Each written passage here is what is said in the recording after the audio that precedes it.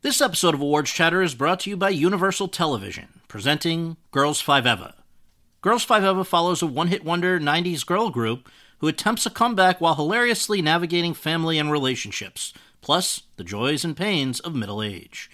The show stars Sara Bareilles, Renee Elise Goldsberry, Paula Pell, and Busy Phillips. Don't miss the series critics call the funniest show on television. Girls 5 Eva is now streaming on Netflix and is for your Emmy consideration for Outstanding Comedy Series and all other eligible categories.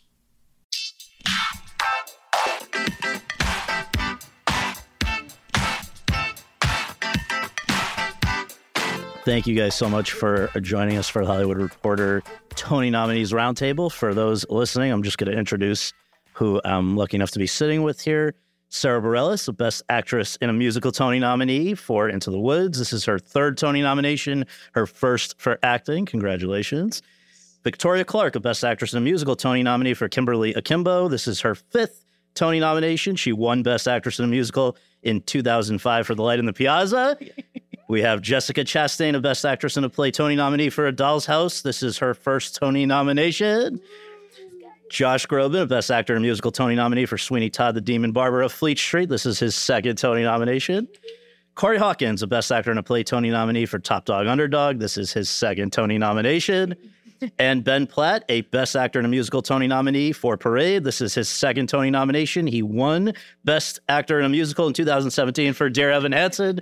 Guys, thank you so much for being here. As I said to Jessica a moment ago, this is sort of the equivalent of fantasy football for Broadway for me. I'm so thrilled to have so many people I admire and love here. And I guess for our listeners, maybe the thing we can do in the opening round is just kind of go around the horn and talk about how you came to these roles that you're nominated for this year. Victoria, can we start with you? You have, I'll tee it up a little before you give your answer. You've done so many different kinds of amazing things over decades in the theater, but I cannot imagine that you have ever faced a challenge of playing anything like playing, first, we should say, originating this role in the musical version of Kimberly Akimbo, which had originally been a play, but now the gist is a young woman, 16 years old, but with a affliction that causes her to age, I think, about 4 times as fast as that, which means that you are going to be playing somebody at a different stage of life. And just, was that intimidating, exciting? How did this come about? It was incredibly intimidating. Yeah. But I love the challenge of it. And I love being able to revert back to the joy and the physical spontaneity of being a teenager again. That, to me, was the most appealing part about the role. It's the biggest role I've ever done. I barely leave the stage. So that was also intimidating. It was sort of like, if I was Tom Brady and someone said, 20 years from now, someone went to Tom Brady and said, hey, we've got this great idea. Would you quarterback this team? But instead of 1 game a week, you do 8. Right. And instead of like half a year, your season is going to be 52 weeks. That was sort of the proposal. So I did pause for a while. Well, thinking about it, just thinking about the physical exertion, right, and the emotional exertion of this particular role, because you didn't mention, but this particular fictitious disease comes with a life expectancy of 16. So she turns 16 in the show. So she knows she's facing her last days. And so it's been a wonderful joy / challenge / emotional journey to confront both the hilarity of that situation and the absurdity, which David Lindsay-Bear and Janine Tesori have set up so brilliantly. But it's also, confronting the mortality issue is deep and beautiful. Just a quick follow-up on this. Is it correct that prior to this project, you were actually kind of considering hanging it up for singing and acting? I had hung it up, way up. And but I mean, I was doing film and television and really enjoying that. But I doing what we do is so athletic. We're really elite athletes. Mm-hmm. I'm just going to put it out there and say that. I mean, we know a lot about football. But, I think about this all the time, because what we do is we want to make it look easy so that anybody in the audience thinks they can just jump up on stage and be right next to us. That is the art of what we do. but it is so gruelingly, is that a word? Gruelingly difficult and athletic. And so that's what I think most people don't know is how hard we work. And so I guess you had some doubts yourself about whether or not you still were up for it. Well, yes. And also many of our houses on Broadway were built as vaudeville houses and old houses. They're not accessible. There's no elevators in our theater. We go up and down those stairs. I mean, we're all laughing because we know what that's like. Yeah. In order for me to go to the bathroom, which I have one opportunity to do the entire show, I mean, I'm jogging up 2 flights of stairs and racing back down. And it's just, it's a joyful enterprise. But, you know, if I didn't have a team of people off stage pushing me on stage, I don't know if I would actually make it out there. You all know the feeling of just like, and the supporting cast and all of our colleagues on stage, like we rely on each other. Because if we're having a down day, you know, we just have to look in the eyes of our scene partners and pray that they'll carry us through. So Ben, in Dear Evan Hansen, you were playing a young man caught up in a web of his own lies. In this show, Parade, you are someone who's caught up in a web of lies told by basically everyone around him except his wife, played by Michaela Diamond, so great in this. Just tell us, I mean, your show here, Parade, first mounted in 1988, Alfred Ury, Jason Robert. 98, yeah. 98, excuse me, 98. But wasn't necessarily like a smash hit at that time. You, however, it's sort of been on the bucket list for a long time. Why? Well, you know, I'm a musical theater deep nerd, as many people at the table are too. And I think that Parade is a piece that's been like a hidden gem and like a beloved little piece of art that we all really cherish. You hear it all the time. There's been like productions now and then on sort of a lesser scale. Everyone sings it for auditions and showcases and pieces. And it's just a really beautiful piece of writing that, as you said, in 98, I think obviously there were people that recognized how special it was, but it didn't necessarily fall on ears that were completely ready to receive it and hear it. And for me, I love Jason Robert Brown, the composer, very much, and always did growing up, listen to his music. And as a Jewish person especially, this story certainly was in the zeitgeist of my family. And, you know, for any that don't know, it's a true story about this man, Leo Frank, who was a Jew in 1913 from Brooklyn, who moved to Georgia and was wrongfully accused of a murder. And thanks to a trial marred by a lot of anti-Semitism, was wrongfully convicted.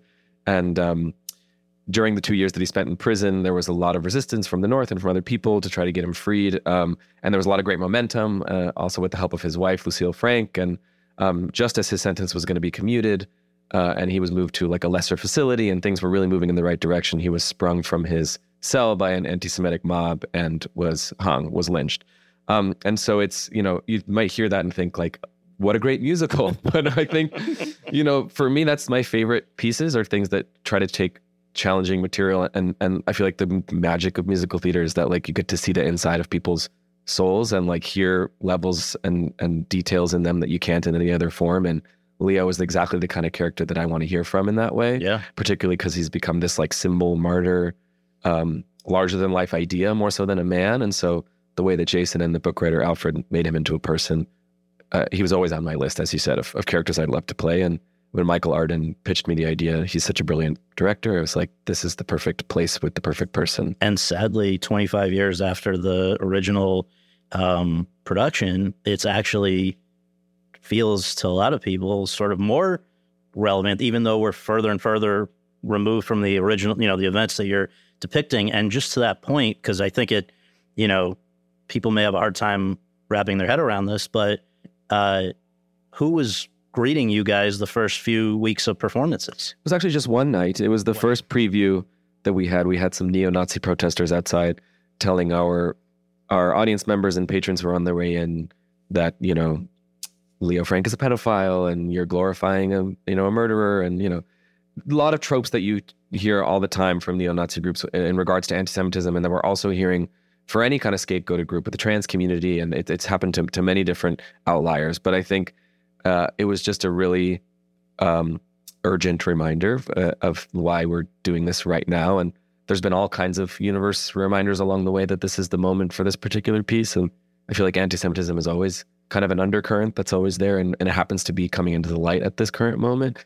Unfortunately, because it's on the uprise, but also because people aren't turning away from it, which is really hopeful, I think. And so it's nice to be telling a story where there's such an urgent reason. Obviously, any piece of art is worth telling, whether or not there's this like great political tie. And so the embarrassment of riches is to have a piece like Parade where you really believe in it as a piece of art, and regardless of what it's about, it's so well crafted and there's so much to mine as an actor. And then on top of that, as Victoria was saying, when there are down days where you just can't imagine getting out there, there's this amazing fire underneath of like, there's such a tangible, real, urgent reason to push yourself out onto the stage. Absolutely.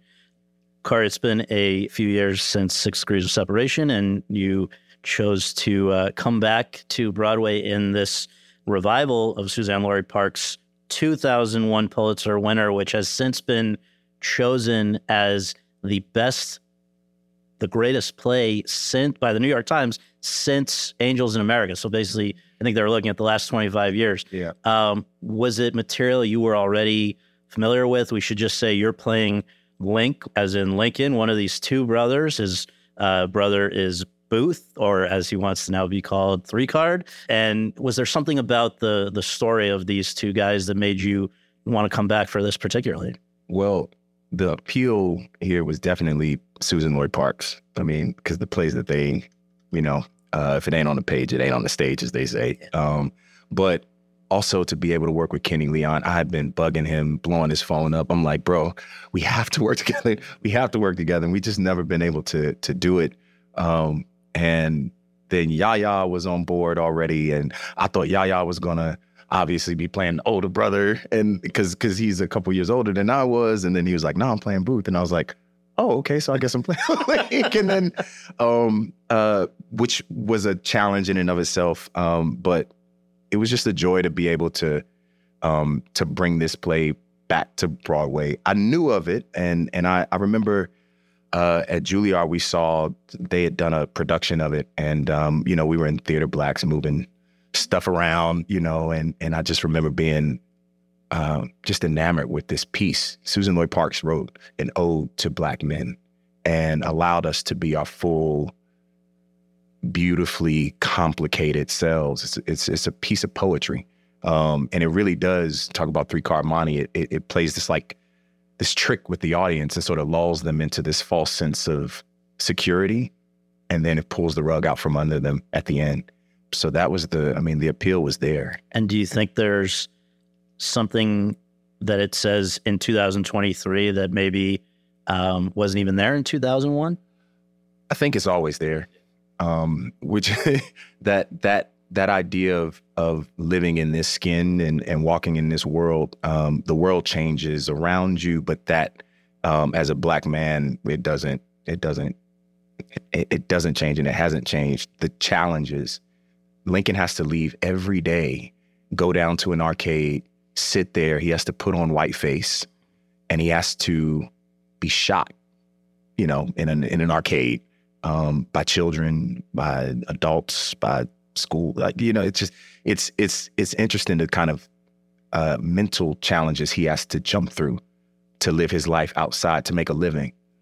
And then he comes home, and it's sort of great to watch these brothers in this like castle that they create, and watch them wrestle and play. And so, yeah, I don't know that it's changed. I think those challenges are still there. Yeah. Yeah. Sara, you, of course, I think first crossed most of our radar with, non-theatrical specific singing, songwriting. But then your progression since then to where you are getting nominated for performance has been really interesting, because, correct me if I'm wrong, but basically for Waitress, it's the music and lyrics. Then Jesse Mueller steps out, and all right, we'll give it a try. You step in. But even before that, and first we should say that's a baker. Now you're the baker's wife in Into the Woods, but you had actually been interested in Into the Woods in performing in Into the Woods before Waitress, right? Yes. So what's the root of your particular draw to that production? Baking. It's really just about the pie. Yes. No, I think like many people, I got exposed to the PBS great performances Into the Woods very, very early on. Actually, back when I auditioned for the Mickey Mouse Club and didn't make it. And my vocal coach sat me down to prep me for my audition, and she played Into the Woods just as a part of just getting into the psychology of performance and what is captivating on stage, and trying to sort of make, those connections for me. And I was, I think, 12 years old at that time. But when I moved to New York 10 years ago, I was pursuing theater as a performer. And I got an audition for the production of Into the Woods that was in the park. And I auditioned to play Cinderella. And can I say shit the bed on here? Please. Because when the audition was so deeply humbling and so pathetically terrible. It gave me so much reverence. And I was like, oh, I'm not prepared to engage in this world in any way. My music background had not prepared me for the rigor and the necessary preparation. It just gave me a lot of appreciation for that. But Jessie Mueller got that role, as she well deserved it, and was wonderful in it. And then, yes, full circle moment. I guess maybe 4 years later, after writing the music and lyrics for Waitress, Jessie was, our first choice to take over the lead for that. And it was really beautiful. It's a wild ride and how to get here. And I'm very grateful for it. And then just, the fact that there even was this 2022 Into the Woods, it was never really planned, right? You guys heard it was going to be 2 weeks. 2 weeks for City Center Encore's series. I said yes many, many months prior. Loved the idea of a short stint, because after having been on Broadway and what Victoria was talking about, the incredible athleticism, and I was planning on writing a record last year, and my life was going to look very different. But as it does, the art wants what it wants, and it is. Oh my gosh, that sounds like the heart wants what it wants. It does. I'm putting that on a T-shirt. Yeah, I do it. I want half. But it bloomed in this really beautiful and unexpected way. I can't tell you how shocking and delightful it is to be amongst all of you, and to be a Tony nominee for performance means the world. It's just beyond. So yeah, really, really excited. Well, we are going to stay on the topic of Sondheim-related stuff for a second, because Josh, of course, Sweeney Todd first performed in 1979, 2 years before the birth of Josh Groban. You also, like Sara, first crossed our radar, and I think it's correct to say non-theatrical singing, or may have been theatrical, but not in the theater. And I've always been hammy. But then you came and started in what I really think might be my favorite theater-going experience ever, which was Natasha Pierre and the Great Comet of 1812. And that was your first time on Broadway. Yep. Went very well. To come back now, though, in something that has such a history and legacy, I guess just what was the, this, I think for you as well, this had been something that, a part that was on your radar from when you were a kid, right? It was a part that I loved ever since I was a kid. I didn't necessarily always think that I would be right to do it. It was just something that I loved to listen to, loved to see other brilliant performances of it, loved the show. I think whenever you get to, hold the torch for a moment for a show that we've loved for 40 years, you have a responsibility to not mess it up, and you have an equal responsibility to add what you add to it. And you got to honor it in both ways, bring a freshness and also a reverence for what's been there before you. And so there's a lot that I've been able to have as kind of a student of that score for many, many years. We did kind of a roundtable discussion with some previous Sweeneys, and Len Carrier was there, and we were all just kind of marveling at the idea that Len is the only Sweeney that never heard another Sweeney, that never got the music, right, in real time, right, and what that must have been like, because it's a crazy thing. But I've always been excited by the idea of stepping into something, of course, like Great Comet. There's a different challenge of something that's very new. And so you want to try and figure out the puzzle of presenting something that is a fresh listen for most audiences. And with something like Sweeney Todd, it's very easy to be a little bit cynical going into it that, oh, we're going to be doing it for people who've seen it 10 times, and we hope that we're one of the versions that people really, really like. We've been pleasantly surprised that there have been a lot of people who've been like gasping and crying at moments where you think like, oh, that's a first timer. Yeah. Whoa, interesting. Yeah. So we all feel very privileged to be able to present this masterpiece every night. We've all loved it for a really long time. We're all terrified in all the best possible ways. After I did Great Comet, we talked about the athleticism. Like I was like, I want to do it just noises off next. I want to do something comedy. I was so, not that that's not athletic, but like the drama of Great Comet, I was thinking like, I just wanted slapstick, just something just, you know. And then Sweeney Todd opportunity came about. So I'm going, put on the helmet, going back in. And when I thought I was out. And I think we should just note that you knew Sondheim before this project, right? And then he was going to be, I think, giving you guys notes, right? We, I feel very fortunate that some of those concerts that you mentioned prior to my time at the theater landscape were concerts for things like his birthday and things like that. I've always sung his songs, got to know him a little bit through that. I didn't really get to know him until Great Comet when I got a letter to Stage Door. He was obviously like an avid letter writer, and I got one of his letters, and he'd heard something and wanted to come to the show, and we kind of became, I guess, pals since then. And we were all really excited by his excitement for our revival. We knew that we had his enthusiastic support of all of us doing it, and he passed away 2 days before our first music rehearsal, and so we don't get to speed dial and ask him, but he is now in that echelon of those great, those greats where you just look at the work, you find it in the page, you find a new oboe part that you didn't consider, and you think, what did he mean by that? And you ask through the work of it, and we keep finding those answers every day. That's the fun thing about the repetition of it, is that by show 100, you find a new thing, and we still are. And I will just note, in case there are listeners screaming that I should know this, Victoria Clark's Broadway debut in the same theater where she is now doing her show was in Sunday in the Park with George. Right? Oh, it was. And I never went on, so we can't really say it was my debut. I was understudying the two Celestes, the little girls who are fishing, and Frida, the German cook. Mm-hmm. And I had to learn, in each of those characters had a second act counterpart. So I think I had to learn 7 roles in 36 hours. The question at the audition was, do you read music? And how fast can you? Yeah, right. And I was a director. I was a baby then. I just moved to New York as a director. Yeah. And I was at the NYU Musical Theater program as a director. There was only 1 year. The cycle 1 had added directors for their second year.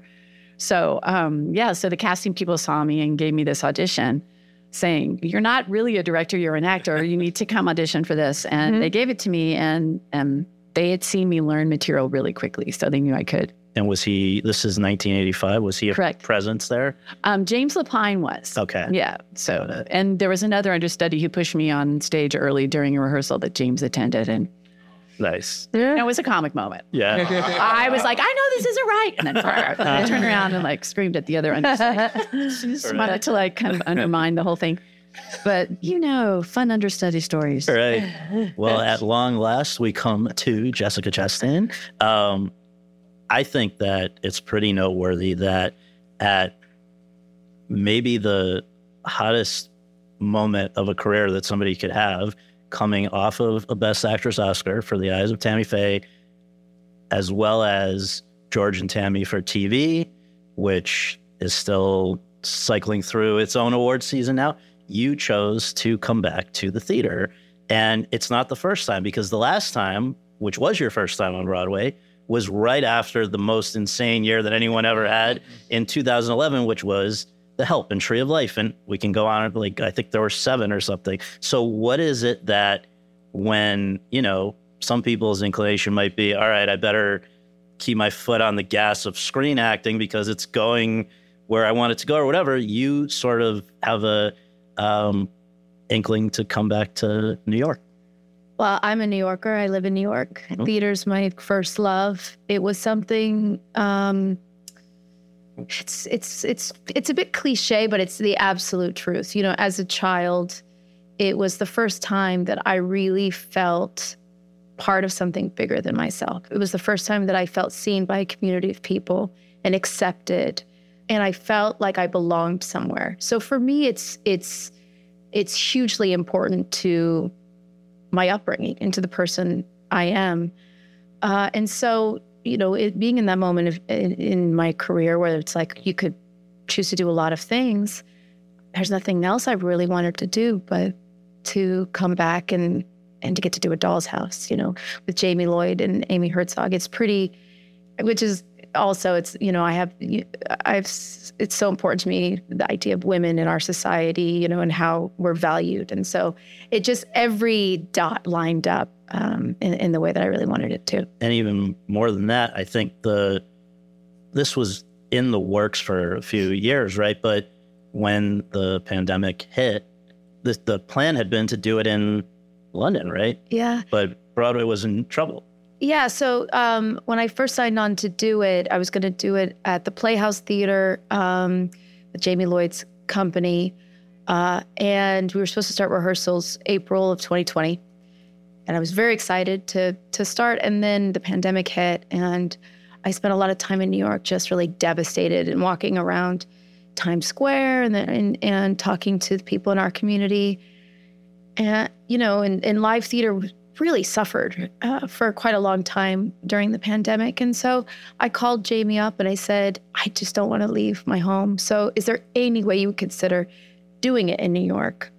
And he said yes. And then when he agreed to do it in New York, he said, actually, you know what? We were going to use a different adaptation. He said, I've really been thinking I would like a woman to really look at this play. And that's how Amy Herzog came on board. And she's the first woman to adapt A Doll's House for Broadway. Wow. And I find it so exciting because Nora, in our version, in Amy's version that she adapted, she's complicit in holding up this society that oppresses her until she's not. And that is really interesting to me. She's not just this beautiful victim. She's participating in the beginning. And I guess just a quick follow-up, like, you know, obviously 5 of the 6 of you guys are in revival. So, but in the case of A Doll's House, we're talking about 13 Broadway productions going back to 1889, literally on Broadway, including people I think that, or even, you know, in one version or another, forget about just the Broadway versions, like Leah Volman, who I know you love, and all kinds. And who came to our show recently. Oh, really? Amazing. Yeah. So just like, does that, when you have, again, such a long history of people tackling a part, is that daunting, extra exciting? What is that? Well, there's a great sisterhood. And when the first time I was on Broadway, I had the opportunity to do The Heiress. And I found out Cherry Jones was in the audience. And of course, her performance of The Heiress is monumental, right? Mm. And I found out, I was like, oh my gosh, Cherry Jones is here. And I felt like this, oh no, like I was so embarrassed to do it in front of her. And she came backstage and she had a gift for me. She goes, I have these books that I want to give you that I used when I was preparing to play Catherine Silver. And also another actress gave them to me, and she talked to me about the sisterhood and that we're all connected and we're all walking, you know, on these paths that others has forged. I mean, from that, I was just like in love with Cherry Jones, you know, and we've worked together since then, and I'm obsessed with her.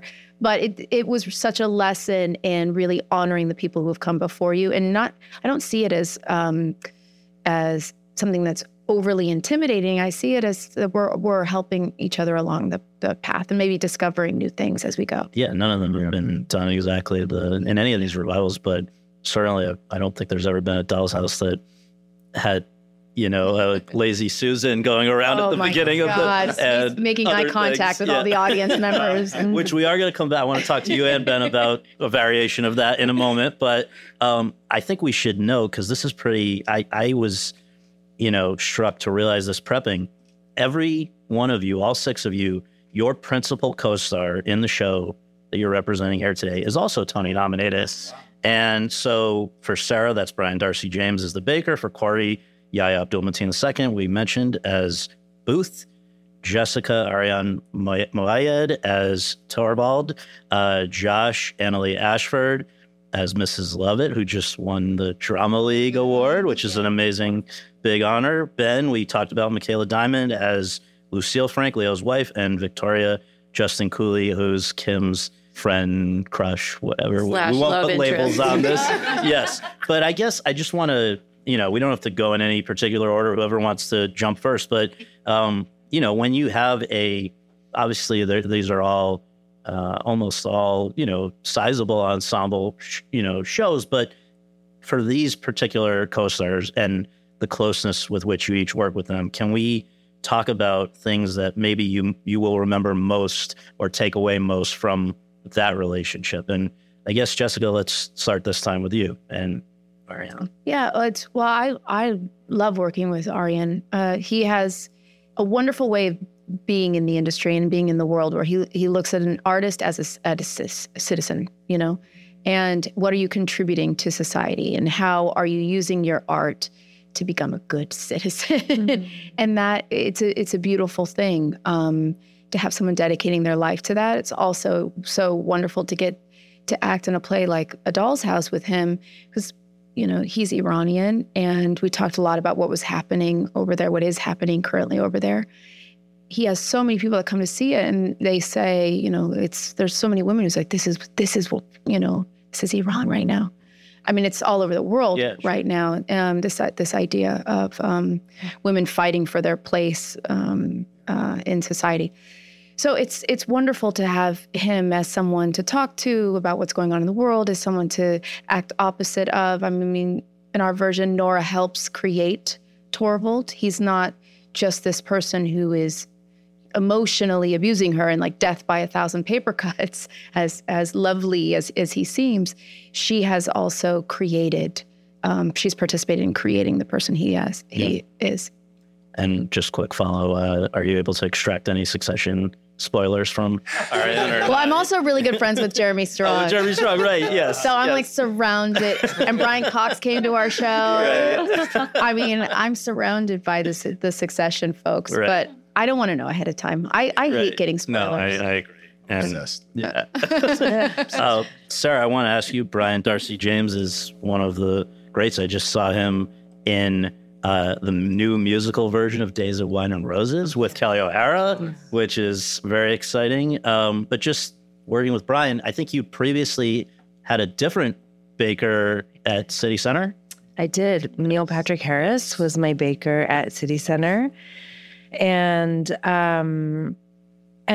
to be honest, the transfer to Broadway, I was very nervous about, because it really felt that the alchemy of our company at City Center, it just felt like we happened upon lightning in a bottle. And I took a minute to say yes, because I was asking myself, is this greedy? Are we being greedy just because it was popular? Are we trying to like extract more, or can we just let something be beautiful and ephemeral, which is what I love about theater anyway? But then ultimately I really came to just the profundity of this piece and how healing it seemed to be to the audience. I know it was for us inside of it, but so it felt like an exciting new chapter to get to tell the story again. Brian is the most generous, grounded, loving, hilarious man. He is, iconic for a reason in this industry. He's the easiest person to work with. He's so fucking funny. And it was really easy to find, new colors to the relationship of the baker and his wife, who I named Rebecca, because I'm like, she's not going to just be the baker's wife. Wow. Yeah. My baker's wife is Rebecca. Nice. And yeah, he just was, he was so generous and malleable. And, it's the challenge of discovering the same relationship on a new person. And just wanting to be really present. But he was really, it was so much fun to work with him. I would do it forever. He was the best. then Michaela Diamond, again, Lucille Frank was 20, I think, when you guys first started developing this together. She's now 23. She is 23. And I think her only other Broadway credit is playing Cher. She was one of the Chers in the Cher show. Cher and Lucille Frank, no range at all. Yeah, she's extraordinary. I mean, Leo and Lucille were 23 and 29 when Leo was arrested, and that's our ages. And I think that we, didn't necessarily expect. I knew she was going to be extraordinary. Like I've seen her. I had seen her in Cher, and I'd heard a lot of tell about her, and I've watched YouTube videos of her singing, and we also went to the same youth theater program here in the city at different time called Kids Theater with a Z. And I saw her play Victoria's Rolling Light in the Piazza when she was 15 years old. Oh my gosh, I want to see that. Let me tell you, it was really, really, I mean, I bet. You're an icon. It was pretty great. And so I knew that artistically I would feel very sort of equaled and challenged, but I think as a person, we just have really connected in a really profound way. We're both cut very much from the same cloth in terms of being musical theater babies and also Jewish kids who had similar upbringings. And we have a similar love and reverence for this particular show and for Jason. And I think that the marriage within Parade is where a lot of the joy and compassion and love comes from. And for us, as wonderful as our company is, obviously everyone is a beautiful person off stage. The experience of the show is very much everybody against the two of us. And so we are kind of on an island receiving a lot from everybody and a lot of oppression and isolation. And so it's got to be someone that you trust so deeply and who you can find joy with in the little cracks where it's afforded. And it couldn't be easier to find those things with Michaela, and falling in love with her every night and having the journey of sort of these two people seeing each other for the first time is what makes it so bearable and makes me excited to do it. Not that I'm not excited conceptually by the importance of it and the difficulty of it, but as a human being going and doing it 8 times a week, the thing I really look forward to is the joy in Michaela and I finding each other. And I really have just never felt so completely held, which is why I think we're both able to do the work that we're doing, is that we feel like we can fall flat and be okay because we're with each other. And all of these are, in different ways, such emotionally demanding shows that you're in. Jessica, at the end of your show, when you come out even for the bows, you're going to give away the very... No. Don't worry. There is a cool thing we will not say, but you can't just turn it totally, I don't know how anyone could just turn it totally on or off. I begged to not do the curtain call. You begged to not? I begged. I said to Jamie, I don't want to give away Yeah. if you haven't read The Doll's House, you should read it. But, I didn't think that I should come back for a curtain call. And it's also so quick right after this monumental thing. So I begged and begged. I said, wouldn't it be rock and roll to not do a curtain call or just me not show up? And then he goes, it's not for you, it's for the audience. Yeah. And then I was like, okay, I get it. So I literally shaking. I bring it up just because, so that's you. That tells the listeners where you are at the end of your show. Ben, you and Michaela are clearly, it's a grueling show to do. I want to go to Corey and ask about what you and Yaya did when this was running in the fall, which was that, obviously it builds and builds to an explosive situation with the two characters, but then you and Yaya would shake hands at the end of each performance, right? In front of basically at the bows. Well, yeah, I don't know if we planned. I think, first of all, I'm just thank you for asking about our co-stars. Sure. Because none of us would be able to do, I think, what we're doing without them or be here.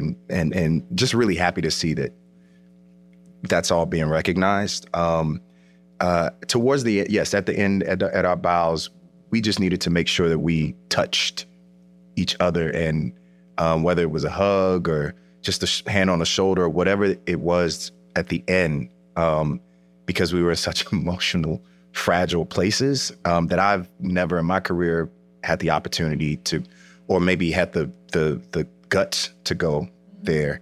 And I thank him for allowing me that, because when we talk about this play, Yaya and I, that trust, everyone's like, well, how did you guys, bond? How did you become brothers? And we were like, we're both artists, and we know, you know, from the jump, we knew the responsibility we had to come in and tell and speak these words every single night. And we also knew what the journey was, but getting there was a surprise every single night. And so people would come back 3 times and stand at the stage door and just ask us questions. And we'd be like, that's interesting. We're going to play with that next. You know what I mean? We'll see what we can find. But I equate it to running with stallions, or like just, you know, I think there's this thing where horses, when they're running and they see that other horse, you know, sort of right beside them, they push a little bit further. And there's something about that. The play's called Top Dog, Underdog for a reason. And so there was a healthy, very healthy competitiveness with me and Yaya, because it was throughout the play, you're constantly shifting. And so it was just great to be able to trust him. We spoke the same language. We're both trained actors. And to your point about making it look easy, especially that thing, especially like we're playing Black men in a particular station, you know, in their lives. And for a lot of people, they see us up there and they think, well, that's what they do. You know, that's easy. That comes easily or naturally. But to get up and do what everybody is doing, sometimes twice a day, you know, 3-hour shows, it takes a lot. And so you depend heavily on your partner and your co-star. And I was just really fortunate to have him as a brother, to lift each other up, because Top Dog took a lot. Yeah, I can only imagine. Victoria, the dynamic with you and Justin Cooley is pretty interesting. First of all, how old is he? Justin is 19. 19, and he has not been on Broadway before? This is his professional debut. His professional debut was at the Atlantic doing this role. Right. And he came to the casting director's attention through the Jimmy Awards, which were, you know, on, Zoom. Theater, Zoom, because of the pandemic. So no one had ever seen him in person. Right. And so the Jimmy Awards have become this great sort of fertile ground for finding young actors. And yes, and there's so many shows now that require, you know, really great kids who are, you know, on the verge, on the cusp of adulthood. And so the thing with Justin is that we met, you know, on the first day of rehearsal for the Atlantic, and we had an instant bond. It was one of those things where it was just an instant connection. Of course, I felt very maternal towards him. I'm 44 years older than he is. And yet we have to meet eye to eye as colleagues. So for me, that was such a beautiful experience to learn from him every night, because he doesn't have any hangups, right? He has no formal training. Fresh eyes. He has fresh eyes. He's very alert and responsive and grounded and beautiful. And it's so moving to do this piece with him, which is essentially this young girl facing the end of her life. And for Vicky, for me, to look at his face and not see too much life on his face yet, right? It's this beautiful, and even in the past year and a half that I've known him, you know, the mom in me can't help but notice, and my son's almost 29 now, I can't help but notice how these features are maturing into, you know, a young man. When I met him, he felt like a baby, right? But he had like 20 minutes of insecurity on the first day, because I'm quite silly in rehearsal, and this show really brings it out in me. And we were improvising something that he wasn't really sure what I was doing, and I was like over in his like area, like at the he has a candy stand at the skating rink, and I was like handing him tortilla chips from my bag, or I was just making up all this stuff, right? And he was just frozen because we were like in front of the director. It was our first day on our feet. We'd done not that much book work, and he was just like, "What am I supposed to do?" And he kind of whispered to me, he's like, "What are you doing? What are you doing?" And I was just like farting around with him. And then we talked during the next break, and he kind of had a moment, and then that was it. Like Jessica Stone has guided us all. We're all equals over there, you know, in the show. I can't be anything other than where I am at that age. I've only been on the planet 15 years. So there's a lot of my own life experience that I have to discard and just be in my body and be in this moment and learn from all of these incredible young people. I mean, it's been, I mean, I was so emotional listening to everyone talk about your co-stars, because we really can't do it. Like Corey said, we can't do it without having, and then too, we trust each other so much. And in order for us to be raw and honest, we have to know that we can fall into the arms of the people around us. It's really sometimes actually physically, right? We really lean on each other. Well, and speaking of physical, there's so much physical comedy and stuff going on with Annalie Ashford and Josh in Sweeney Todd. She's, I think, more appreciated in New York than she should be, equally appreciated elsewhere. But I think theater people know how good she is. And also just to have another Sondheim connection, she was Sunday in the Park with George. Dot and Sunday in the Park. Yeah. And I guess I just wonder if you can talk about how you guys developed. So much of this is physical stuff, just how you guys worked it out. I was first able to bear witness to just her incredible physical comedy and how she's able to just turn a phrase and communicate in Midsummer Night's Dream at Shakespeare in the Park. And I watched her just completely transcend up there, and just thought to myself, I would love to do anything to bounce off that one day, to be able to just be and play in that space with her one day. And so we were part of that original music kind of workshop a couple of years ago. And, we both felt the weight of responsibility. We both had very big shoes to fill and wanted to make it our own and have fun with that. And she's brought so much of her own instincts to this role in a way that has been so incredible to just watch and be a part of in rehearsal. It's hilarious. And Sondheim, we knew, wanted Lovett to be a very much a hilarious, take the wind out, moments in the show, and she makes Sweeney funnier, and so, but the other thing that we really wanted to lean on each other for, and we do check in like off stage every scene break that we have, because we know where we have to go, and we're always just, it's like a squeeze of a hand. It's just, are we okay? And we do that just in general. I give Jamie Jackson, who plays Judge Turpin, a huge hug before and after each show, because I have to be seething with hatred for the whole show. But the other thing that Annalie really wanted to do that she brought so wonderfully was just to develop more of a kind of sexual chemistry and a romantic chemistry between Lovett and Sweeney that sometimes hasn't always been there. That it's always been very much about their goals in life, and they're just kind of on two different boats that are next to each other. And she really wanted to make sure that there was that connection, that there was actually like a reason to believe that beyond their own goals, that there was behind the scenes, there was more going on there, which would make the breaking of trust even more heartbreaking. And her scene where she's basically seducing you while you're there's twerking. I mean, it's like hilarious. Yeah, it's she's got the hots for Sweeney for sure, right. and their definition of love and want and is very different. They do have very different goals, but because there is such a give and take that she's brought to that role, there's so much more to play off of, and bouncing off of the stuff that she brings and keeping it fresh like that every night has been such a joy for me. It's amazing to have a partner that you can trust like that. With our next round, what I want to do is talk about some of the oddities and eccentricities of these productions that you guys are in. And this is where I'm going to come back to, we sort of referenced it earlier, but Jessica and Ben, you guys are on stage for extended periods of time when actors usually are not. Jessica, while the audience is entering the theater, I think it's like 15, 20 minutes. Mm-hmm. And then Ben during the entire intermission.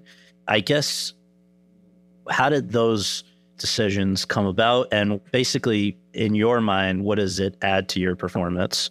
And whoever wants to jump first. Well, from what I gather, they're quite different, but I haven't been able to see Jessica because they started when we were already started. Right. But, Michael Arden, our director, came to me with this concept way at the beginning when he pitched me the whole production back in 2018, really. I mean, I got a little bit more detail when it came back together after the pandemic, but I'm pretty sure I already knew about it for our initial reading. But so it's definitely his idea, not mine. But I guess in terms of what it means for the production, Leo is convicted at the very end of the first act, it ends with his guilty verdict. There's no spoilers. This is a true story. Right. And he's immediately in this kind of cacophony of celebration, a very ugly celebration. He's put up in his cell and changed into his prison clothing and then sat in his cell and remains there for the intermission.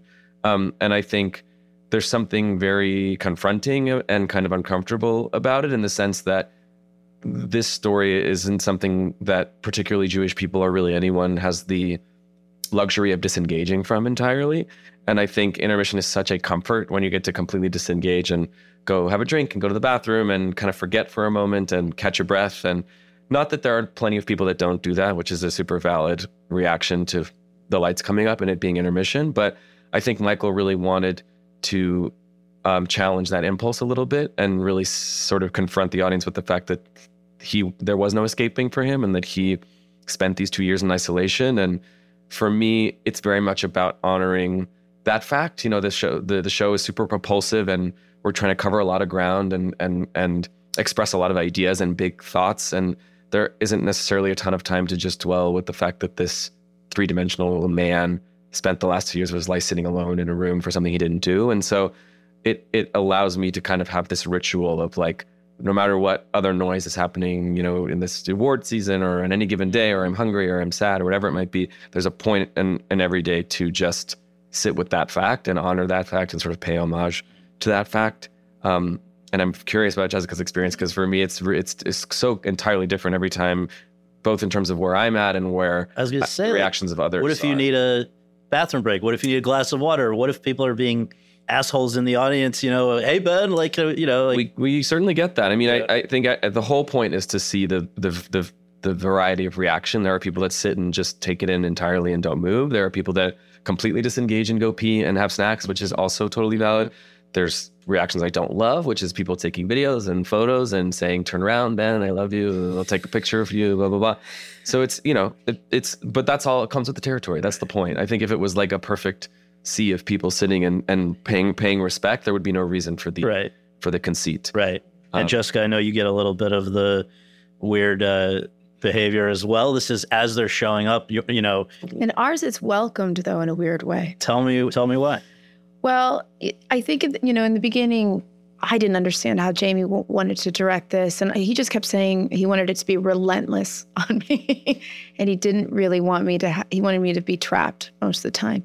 And a lot of the show, the majority of the show, I can't turn away from the audience. So the audience has full access to me. And then the pre-show is when people are coming in with their drinks or whatever, they see me and I'm sitting in a chair, kind of just going in a circle. And in some sense, it's like treating me as an object to be observed.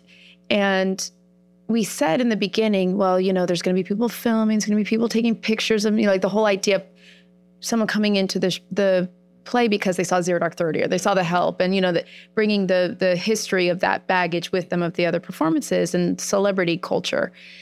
But what the pre-show does, it allows that to happen and then get dissipated. So they come, you know, they come in. Exactly. They take their pictures. There's so many times I see people taking selfies with me. They make eye contact. They say, "Jessica, I love you." There's like very sweet things that they send me hearts and all this.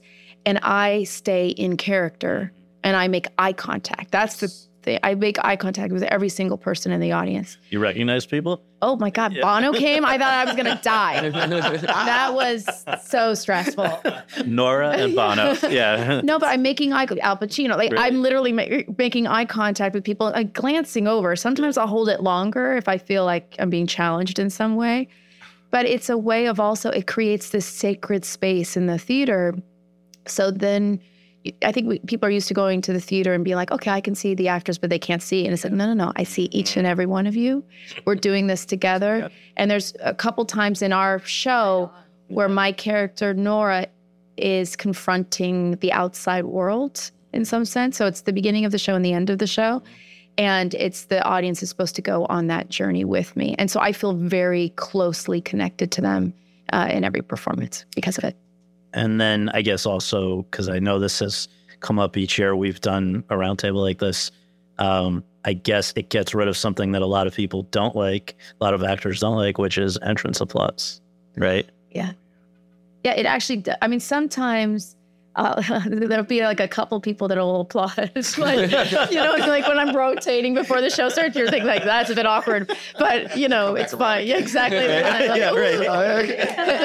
But by the time the show starts, because slowly each of the actors, everyone in the ensemble starts to come in with their backs towards me, and it's slowly as it builds. And so it gets the audience ready of like, when the show starts, there's no applause. We never have anyone filming. No one's taking pictures.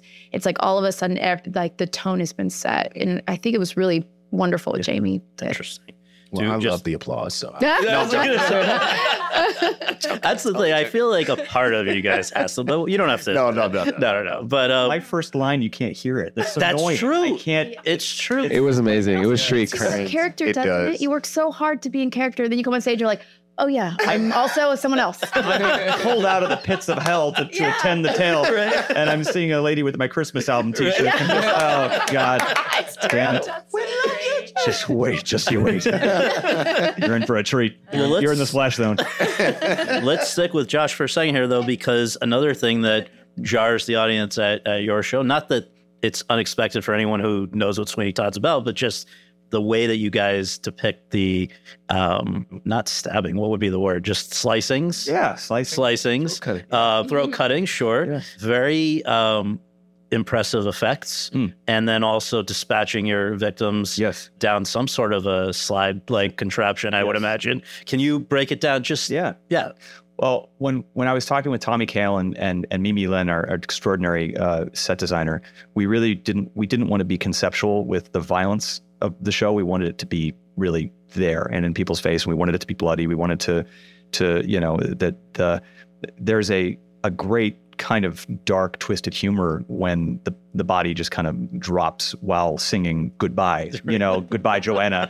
You're gone, and the body's going, and people laugh, and that's what Sondheim wanted. It's that dark, twisted kind of thing. And so the magic trick of that was always really important, that we had that stuff working. And so we're constantly fine-tuning. That chair is like an old antique Chevy. It's really heavy, clanky, and there's a clutch, and so it was really fun to figure out how to use all that stuff, and fun to do all the special effects. It's not great for the costume department, but it's ironically the only way to get the fake blood out of our skin is with shaving cream. So soap doesn't do it. So we're that's another hilarious sick joke that they used. And then did I hear they had to like kind of fine tune the slide device or something? Where people originally getting stuck on there or something? Well, we during previews we had a couple of nights where the chair just decided to malfunction, and so there's and I'm just up there by myself, and with that device, their safety is my responsibility. When I turn the chair and the trapdoor opens, I have to see that it's open all the way. I have to see that the padding's in place, and there's a lot of things I have to see before I send them down. And so when things aren't exactly right, if the slope doesn't open all the way, if something's not exactly right, I have to jump into plan or B or C mode, which is complicated when you're already doing a lot. Yeah, you got a lot going on. So, there were times where there was one night when the chair decided to not come back up from the flat position. And so Judge Turpin, Jamie Jackson, is supposed to walk in. And of course, nothing is supposed to seem out of line. Just know he's going to die. Sorry, spoiler alert. And he goes up and he looks at it and he looks at me, and we're just going to do this. All right. And he kind of sits on it, half leaning back, this is fine. There's nothing to see here. There's been some unintentional comedy. We've had dead bodies have to just walk off the stage at times, in a very play that goes wrong kind of way. Right. And that's what previews are for. And, but it's a lot of moving parts and a lot of springs that need to be replaced and a lot of other things that need to happen, and tech things happen, and the audience knows. And it's already so, there's already so much melodrama and comedy and stuff that sometimes, but that was frustrating when it happens, of course. Victoria and Sara, I want to ask you about, do you tailor your own, I guess, the voice that you would, if you were just, you're playing a 15, 16-year-old, right? She's not going to sing like Victoria Clark with your years of skill and experience. Do you curb something to sing like? Absolutely. Yeah. Absolutely. I mean, I could talk a long time about this film, sitting here with three really brilliant singers, and you guys probably sing too. I haven't heard it, but Corey and Jess probably also sing. But yes, like that was a big part of the development of this character is how does she sing, and how can I craft this so that the speaking voice matches up with the singing. So it's so technically, I would say that when I'm singing full into my legit soprano voice, it kind of feels like I'm on like a 4-lane highway in LA, let's say. And so to kind of get mentally and technically where I need to be, I have to like bring it down to 1 lane, like a twisty country road, let's say, so that I'm still on my breath and the chords are phonating healthily, but it's not with as much muscle. And that ironically is very tiring because it's not what I would call the easiest sound for me to make with all of my legit and classical training. But it is the most honest sound for Kim. And so that's been part of the challenge is, and sometimes when I'm tired, I have to sing with more weight in the instrument just because I just have to. Your muscle memory knows what to do. Yeah. Right. Yeah. And you all know, you brilliant folks know, just from years and years of singing, like you'll start a phrase and just from fatigue or allergy season or sinus infection or whatever, it's like you start the phrase and it's like, okay, it's like parallel parking a car, a stick shift car in San Francisco, right? Like immediately you go into technique brain and you go, okay, I'm going to have to move the sound a little bit more into my sinuses or like a little bit, oh no, I'm going to add a little more chest here. And I'm a big voice nerd. I love talking about this. Well, you teach it, right? Also, I do teach, and I am a devotee of honest singing, so that the singing has to match the moment. And I think if my whole life's work could be summed up really in making sure that whether I'm speaking or singing, the thought of the sound contains the life experience and the emotion and the honesty of the moment, so that it's almost pre-programmed in a way, so that like for many of us who are kind of kinetic actors, the body, we don't tell the body how it's going to move, we just allow it to. So the goal is to have the voice do exactly what's required, nothing more, nothing less in that moment. And that's a beautiful challenge. Wow. But, it's for this particular role, yeah. Thank you. No, that's tall order. Very, very. You do it impeccably. Yeah, and I can't wait off mic to just pick your brain and just talk about voice because it's so true. Yeah. Well, And allergies. Yeah. Allergies. Yes. All my remedies. Yes. All right. Well, Sara, I want to ask you, and then Josh, if you want to jump in afterwards. You've said though, Sara, that there's something about Sondheim music. I don't know if it's, I guess it's the lyrics or the pacing of it or something that is particularly challenging even for somebody who's sung as much as you have. And it's not a, I guess, can you break down why you find his music different than others? It's very dense. It's very dense and intellectual, and melodically it's really rangy. There's big intervals, pitch is really important to me. Like it drives me crazy when I can't, land the note. And yeah, it was I worked with Rob Berman, our music director, and we sat singing through these songs that I was, to be honest, like a little surprised. I thought it would be an easier sing because it's not. It felt like I spoke to my old music director, Nadia DiGiannato, who did Waitress with me, and she's like, "This should be no problem. It's like right in your range." I was like, "It doesn't sound like it's in my range." It's a big range. It is. Definitely the finale and the opening number. I'm singing much more legit, sort of stylistically than I normally. Beautiful up there. I gotta say, I love that part of your voice. Say it again, closer to the mic. Love it so much.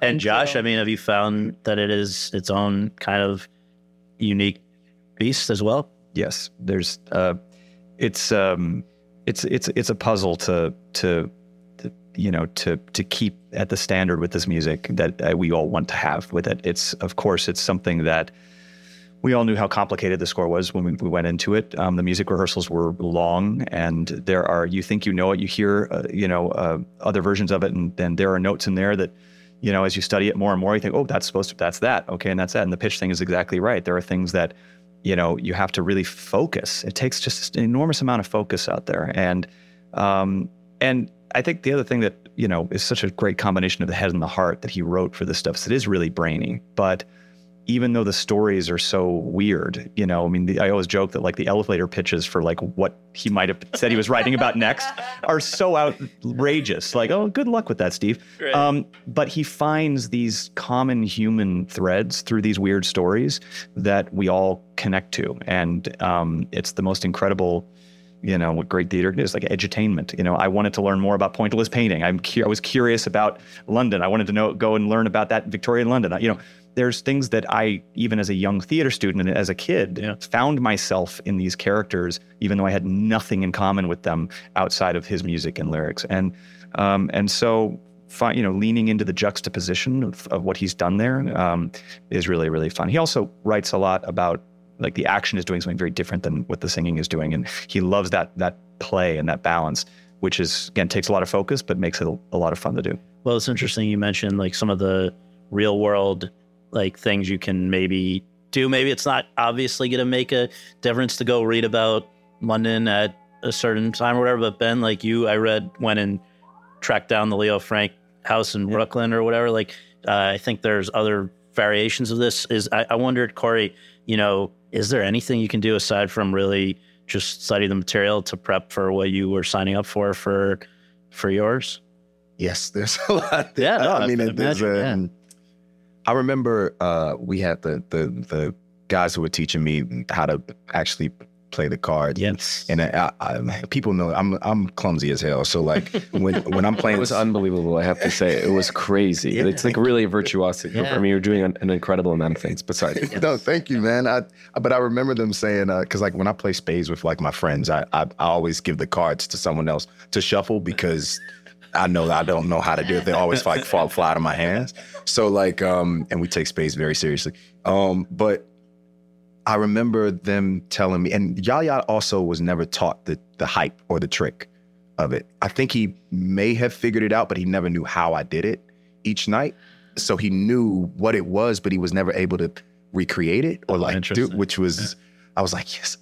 But, and I remember them telling me also just, if I ever, outside of rehearsal, when you don't have those cards on you, it should feel strange because it feels strange to those guys. Like this is their livelihood. And you have to be so good because some of those guys are going to be coming to see this show, and they did. They're going to know. And they know. And you also can't, the audience can't get the trick because that's a big faux pas. Like you're not supposed to actually give up the 3-card Monty. And so they were very secretive about that with me, and I wasn't allowed to tell anybody in the production, and like, but also people still make their hustle doing that. And so you have to be respectful of that. And also had to learn how to play the guitar and like sing in it and all of that. And it was just a lot of juggling. And you do become a student of, I'm a big history nerd. So, and I love jumping into plays because you become a student of these things. You have to go and go to the house. You have to go and learn the things and really, it expands who you are as a human and as an artist. And so I just love adding those things to the basket, One last big question, and then we'll close with rapid fire if that's all right. But just, I guess when I say a big question, each one of you were at one time on Broadway before the pandemic. And obviously you're back now. And I just wonder, what are the biggest changes that you've noticed for yourself, for audiences, for Broadway as a community? Just what, if anything, has changed? And anyone can jump who has something to say.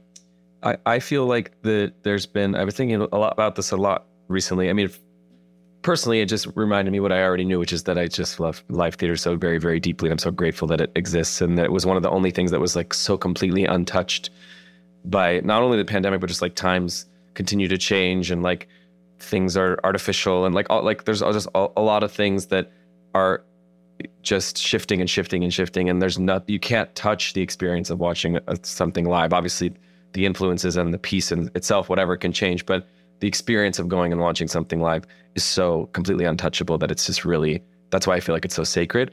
But I was just going to say that I feel like there is such a encouraging care, not that this didn't exist already, but a care for human beings that are in a company before there is a care for them as artists. I mean, I think that the care for them as artists is still there, and obviously there's a reverence and a respect for the work, but particularly in doing Parade and with Michael Arden, our director, it's something that's dealing with a lot of difficult conversations, anti-Semitism held in the same breath as racism and anti-Blackness and Southern versus Northern and what it means to be an American. It's just a lot of really difficult water to tread, and that would have been the case before all of this reckoning we've had as a society, and now even more so, people are afraid to tread that water. But like, if anyone asks, like, how can we hold any of those conversations together and hold space and sensitivity for all different experiences and affinity groups and types of people, like, it is so possible, because the experience that I've had in this rehearsal room is there's just so much care and time taken for making sure that we're all okay and healthy as people before we dive into the work. And when we're doing this harried, crazy thing, when especially city center, like things where every moment is costing thousands of dollars, and it can get lost, and things can get rushed and pushed, and it can fall to the wayside in favor of just like getting to the finish line. But never was there a difficult piece of imagery, a triggering prop. Nothing ever came into the space without the time and space to prepare for it, the recognition that it was something difficult, and the ability to have a conversation and hold each other first. And I really think that couldn't have happened without the kind of world reckoning that has gone on. And I'm very encouraged by that moving forward, what other experiences might be like. So just add, whatever small silver lining this otherwise very traumatic couple of years we all experienced together was that we gave us, for better or for worse, a whole lot of perspective. And coming back into something that is as wonderful as this community is, and doing something that is so irreplaceable like live theater, it's given us even more gratitude. I thought we already had the ceiling, but it's given us even more gratitude to be able to get out there and to share these stories. And it's also given us a filter for the other noise that comes with being in this universe, an added layer, because this is we're in a bubble. We're in a theater every day, and there's a lot of chatter outside, and there's a lot of noise, and there's a lot of other things that can sometimes make its way in to the sacredness of where we are. And coming out of that time where we had Zoom and no connectivity and just all those other things, it's allowed me at least to focus even more on what matters and focus even less on what doesn't, and to be able to make that space even more sacred than it was in the past. And how about just in terms of even like, I don't know if self-care is the right word, but self-preservation? I mean, Jessica, what was it, the Met Gala, you wore a mask? Or it was like, so basically we were testing every day on our show. And even if you had no symptoms, if you tested positive for COVID, you're out a week. Yeah. And I was meeting people at the stage door who flew from Shanghai and flew from all over the world. And so to be out of the show for a week, it just felt like it was so irresponsible. Mm. And so, no, I was wearing the mask at the Oscars. At the Oscars, I got quite a lot of flack for that. No, a lot of people. Because they didn't realize why you're doing it? No, they thought I was making some political statement. I don't know what they thought. Like, I'm like, literally. Theater people knew. I know theater. We knew. Well, okay, good. Well, I'll tell you, the best thing is someone at the stage door gave me a mask that said, "I'm on Broadway." Ah, that's great. That's great. But yeah, the SAG Awards, the Oscars, a lot of people were just like, "What are you doing?" I just couldn't get sick. And I did it. No, I haven't missed a show. That's great. Yeah. And how about compositions of audiences? Are we seeing, does the audience, age-wise, anything like that, does it look different to you, Corey? Well, it definitely, for us, which I was really grateful for, because also the students, the kids, we had a show that I was like, are you sure we're bringing the kids to see this? Mm-hmm. But it isn't anything that they don't see when they walk out of their doors, especially here in New York. And so it was important to expose them to that. But also this is a generation of kids who in the past few years were deeply affected. I mean, we all were affected, but students, school, Zoom, like all of that kind of stuff, deeply affected by the lack of community and lack of interaction. And so some of them, it was their first time seeing a show ever, a play on Broadway, off Broadway, whatever. And so this season, I think coming off of, and a bit of last season as well, but just coming off of COVID and how detrimental that was to a lot of us in mental health. It was just great to see them see this season of shows, and it was such a good season. I mean, it's such a good season. It's a robust season, but we're not where we were. Yeah. We're not at the numbers that we were pre-pandemic. In terms of attendance, we're not. And I think, we're still looking for the audiences to not be afraid, come back to the theater. The stories we're telling now and have told this season are so beautiful, and they're so uplifting and enriching. And I think it's, that's the one message I think we really need to get out there, is that for whatever reason, if people are hesitating, you don't need to. There's only one place to get this particular kind of entertainment, this kind of experience. And I think a lot of people during the pandemic started to rely on other mediums, and became very comfortable, getting everything they needed from a screen. And this is not what we're doing. This is live human interaction. This is an exchange of energy with an audience that you can only get in live theater, and it's a seminal human experience that. There's a lot of research about loneliness being this new epidemic, and I do think that it isn't just the isolation of the pandemic, but it's also the dependency on screens that we forget how to be human with each other. And that is the thing that I love so much about what you said, Ben, about, there's nothing like, it's so primitive what we're doing. It's so analog. And that we stand on stage and we tell stories and we sing with our voices and we speak truth. It's just a really, I think the necessity and the essential nature of that. I really believe this is essential, soul-giving, soul-saving, life-saving work that happens on stage. I really believe that. Well, and this may seem like a trivial thing to bring up now, but the Tony Awards, the fact that the Writers Guild has now said they will not picket the Tony Awards, could really be a lifesaver for a number of shows, right? I mean, does anyone want? We have two former hosts, I believe, of the Tony Awards here, Sara and Josh. We have a lot of people who have been there before, and you guys all see what a difference it makes if you can put on a marquee or your advertisements and anything that a show is Tony nominated, Tony winning, all of that, and especially if it can be seen on the national broadcast, right? Does anyone have any thoughts about just the difference that's going to make to actually have a televised Tonys this year?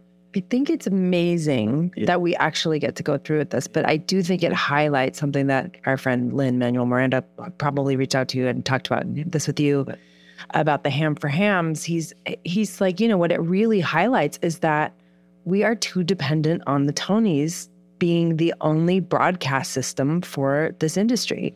We have to get more creative about other ways that people can access our beautiful program. There just has to be more tributaries for eyeballs to be able to know what's happening. And so they want to engage. I also think about the fact that it impacts regionally too, because a lot of these, not everyone has the time or the financial ability to get to New York. Yeah. And so when people see these shows or know about these shows, you can bring them to these incredible companies and keeps other people employed and, to those towns as well. And so I think there's a great need and desire for that and finding a different way to push that regionally. And I keep thinking about the young Jessicas and the young Bens and the young Corys, young Joshes, Vickies, Sarahs. Like, did we not all watch those? Yeah, we sat on the floor and aspire to be a part of this community. And the future is with those young people, working with many of them now. And it's just, that's who I care about. I want those young people to feel like they have access, even if it's, okay, it's not like widely viewed or whatever. It is by the people who are going to make those stories. Yes. Those are the people who are going to tell the stories. So I think it's important. And as a queer person, I know it's like small, but some of my very first queer representation I remember seeing and really sinking in was when they show the nominees with whoever their person is that they've brought. So many of the theater artists have same-sex, people that they're with, that partners there, and it might, even early on, as recently as like the late 90s when I was a kid watching the Tonys, it might not have been as overt as it can be now. But even then, just seeing, one of the guys nominated for a musical holding his man's hand or giving him a kiss when it's, they're saying his name, it's like I remember like the visceral impact of like little moments like that. So I'm just very grateful that the show gets to go on in any form for the queer people that are going to be watching, the little queer kids who I know are looking forward to this particular thing and only get it once a year, but agreed that it shouldn't be just a once a year kind of a thing.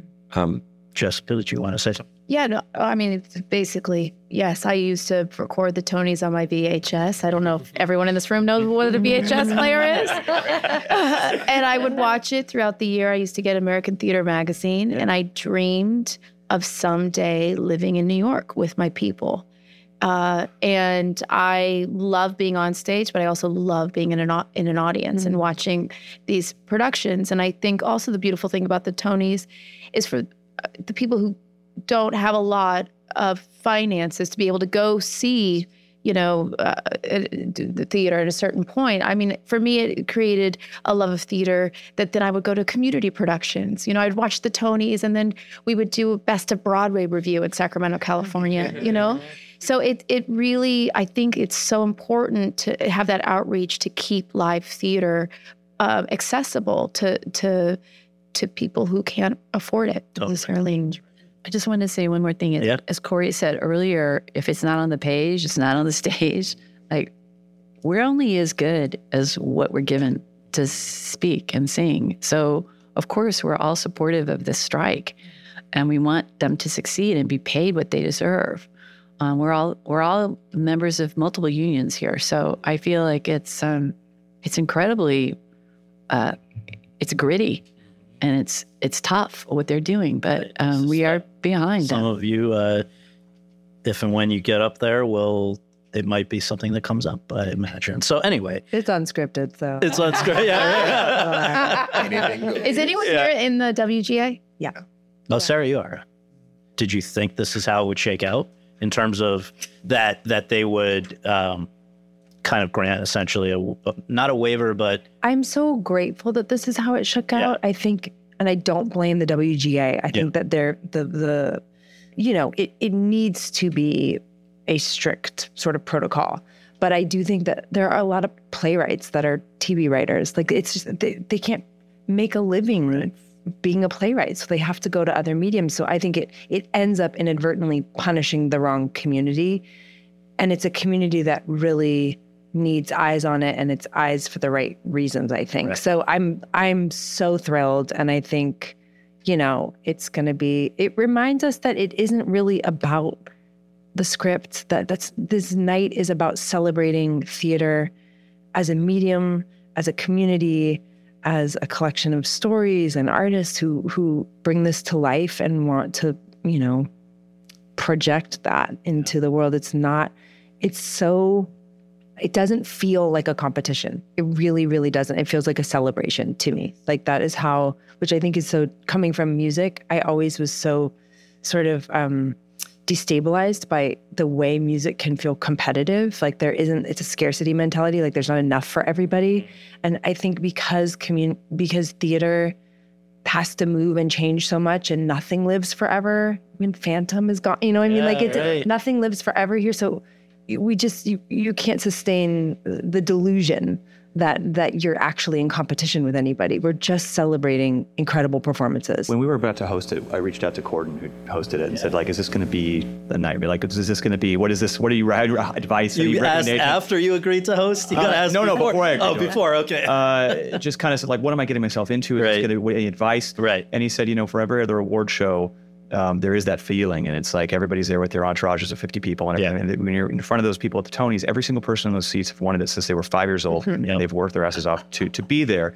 And like Sarah was saying, there isn't as competitive a feeling. Everybody there is so excited that the night is going to project what we all love about this world to so many people, and everybody's just supportive of that.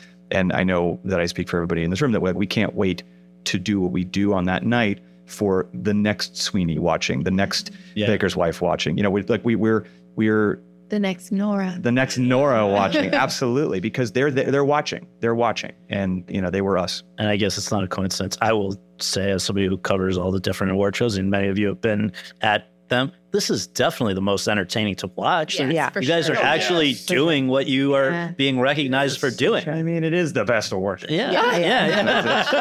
You have a good time. Yeah, It is. fun. It is a hell of a I lot. remember, because this is VHS. I remember they used to do scenes from plays. Yeah, of course. Are you volunteering to do that? No. I love it. I think they should bring it back. At the Tonys, they used to do a scene from a play. Yeah, I remember Viola Davis. Yes. I remember them doing Absolutely. from King Hedley and just being like, Oh, yeah. and you leaned in. Yeah, exactly right. That's great. All right, last minute here. Just please shout out first thing that occurs to you. Excluding family, the person whose attendance at one of your performances of the show you're nominated for has meant the most to you. Lee Volman. Mary Beth Peel. Jeffrey Wright. Jeffrey, right? Cool. Len Carey. Nice. Joanna Gleason came. Nice. Yeah. Nice. Most unusual thing in your dressing room for this show? Ooh. A neon Jewish star sign. And my walls are pink. My dog. Your dog. Okay, cool. My original rehearsal music from Sunday in the Park with George. Wow. Taking it. Same. Same back in the day when Maddie Pincus used to be the music copyist by hand and the music folios for rehearsals were about 11 by 13. But again, in the actual theater where you did that. Correct, and it's framed. I have pictures of actresses on my wall. Anyone specific? Viola Davis, Lee Volman, Isabelle Huppert, Catherine Deneuve, Nice. Vanessa Redgrave. Nice. I kind of collect. My grandfather collected pennies, and every now and then I find like a lucky penny, and I've got a Victorian era penny in my dressing room from the time period that Sweeney would have been. That's cool. I have a picture of just an old print of original print of Grace Jones, and that's just such. It was just such a. Most annoying thing that audiences did at one of your performances of this show? Oh, I've got something. Towards the end of the show, Torvald says to Nora, "Where are you going?" I say, "To take off my costume."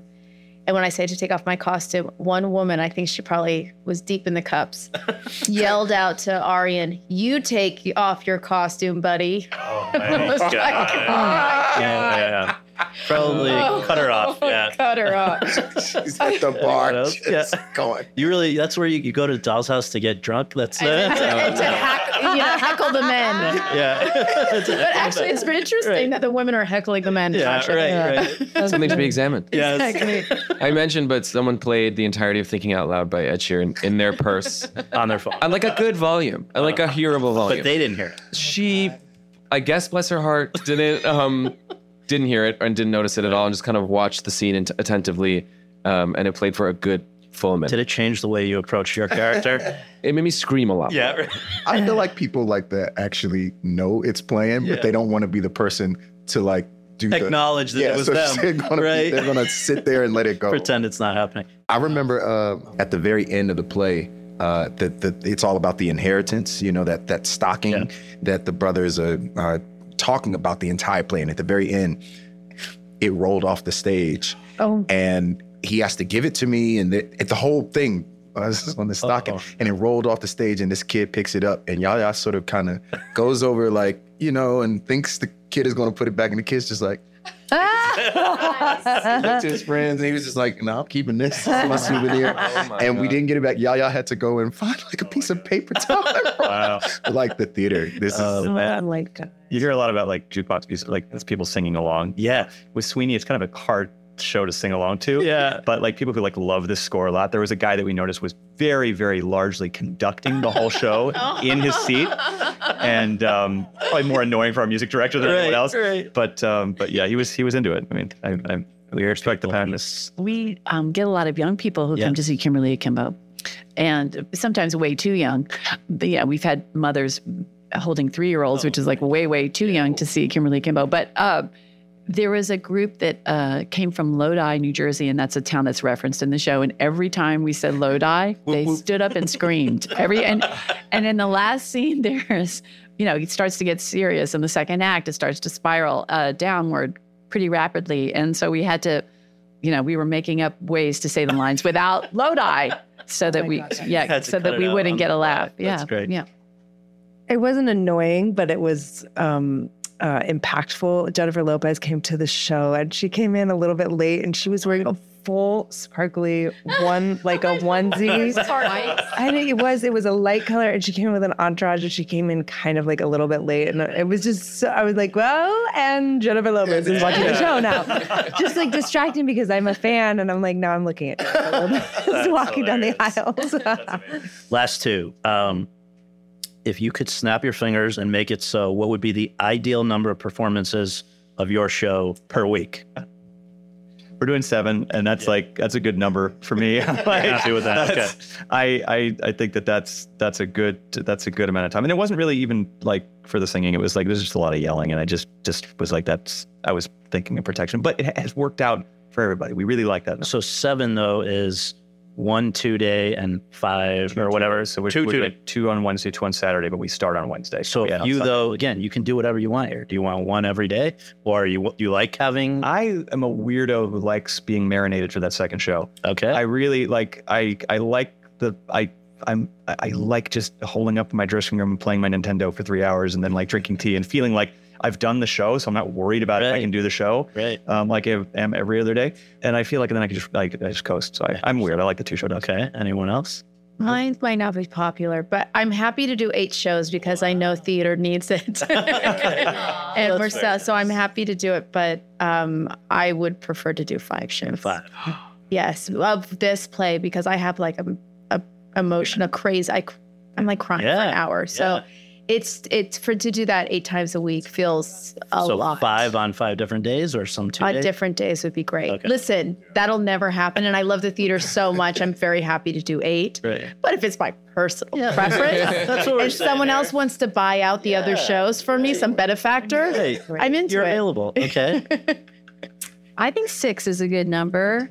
I'm actually trying to talk to the union about this because I'm a counselor, an equity counselor, and I think we need to move away from 8 a week. I really do. I think it's too much. Mm-hmm. But I know that it's the financial formula for now, but I think we need to rethink it. And I think 7 is more humane, but I think in this particular show, I think 1 a day would be good for moi. Now, I'm doing 8 and I enjoy them, but It's a lot. it is.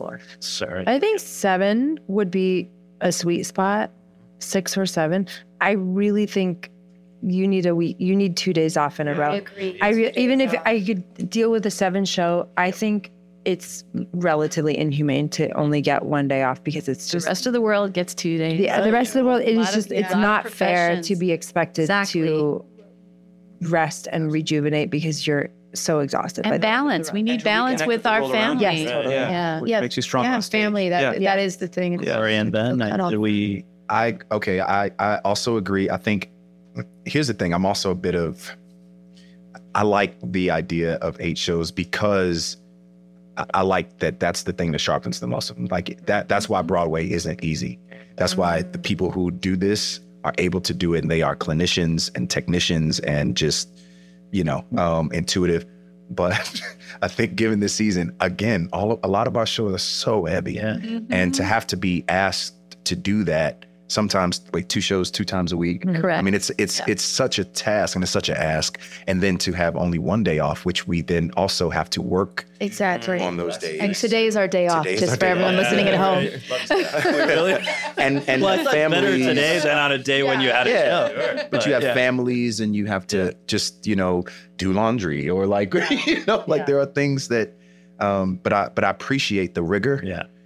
And I think there's still some work to be done there. Right. And the holiday season is insane. Yeah, 9 shows Others a who week. keep us very, very sane throughout this and very patient. Yes. Ben, did you have a number? I like the 7. I mean, I would go back in time and do 3 Evan Hansons a week, not 8. Yeah. But I think 7. I mean, if it's like a Sophie's choice between the 2, I would keep the only 1 day off, but I would chuck the Wednesday matinee so far out to the ocean and never do Well, it actually, again. so that's just I know I said one last question, but just a follow-up to that one. If you're an audience member and this is, I guess, a really tough question, but like, what's the show that they should put last? What's the one that you should skip?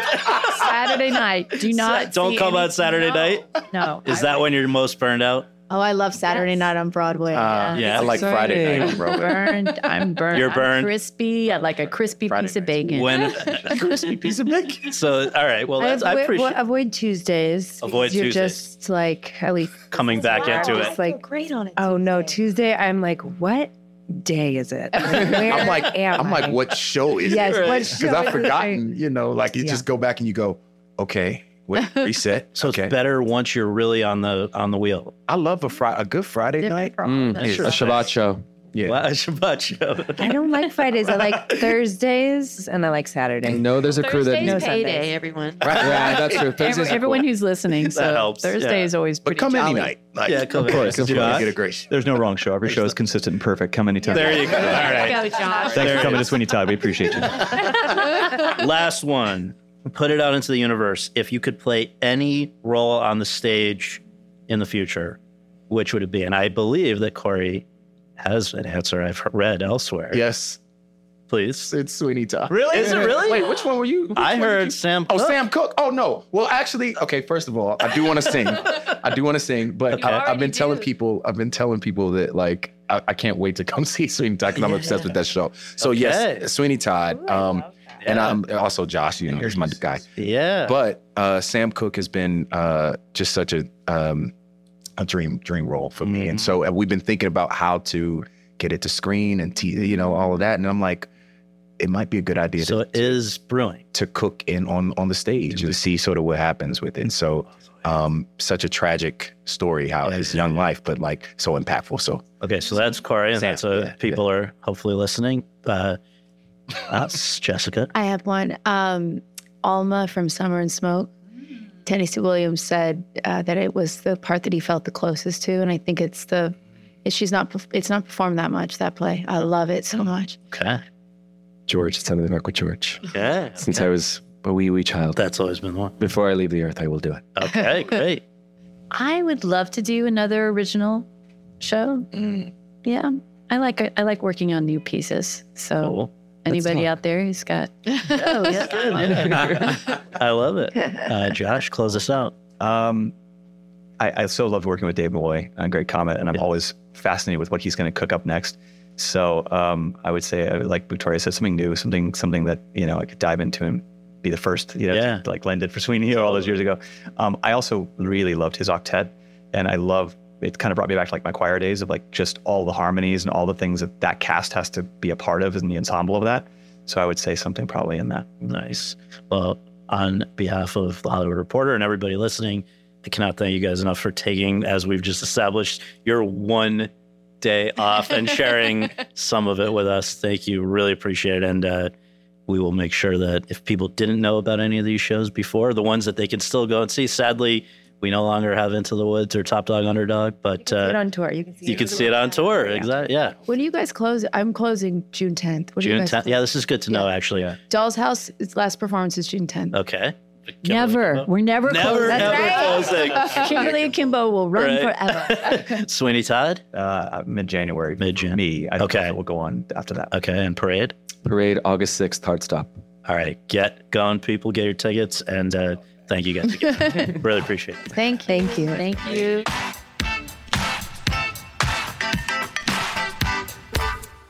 Thanks for listening to Awards Chatter. We really appreciate it and would really appreciate you taking just a minute more to subscribe to the podcast and to leave us a rating and review on your podcast app. And to follow us on Twitter and Instagram, where our handle is @AwardsChatter. On those platforms, we announce upcoming guests and provide details about special live recordings of the podcast that you can attend. Until next time, thanks again for tuning in.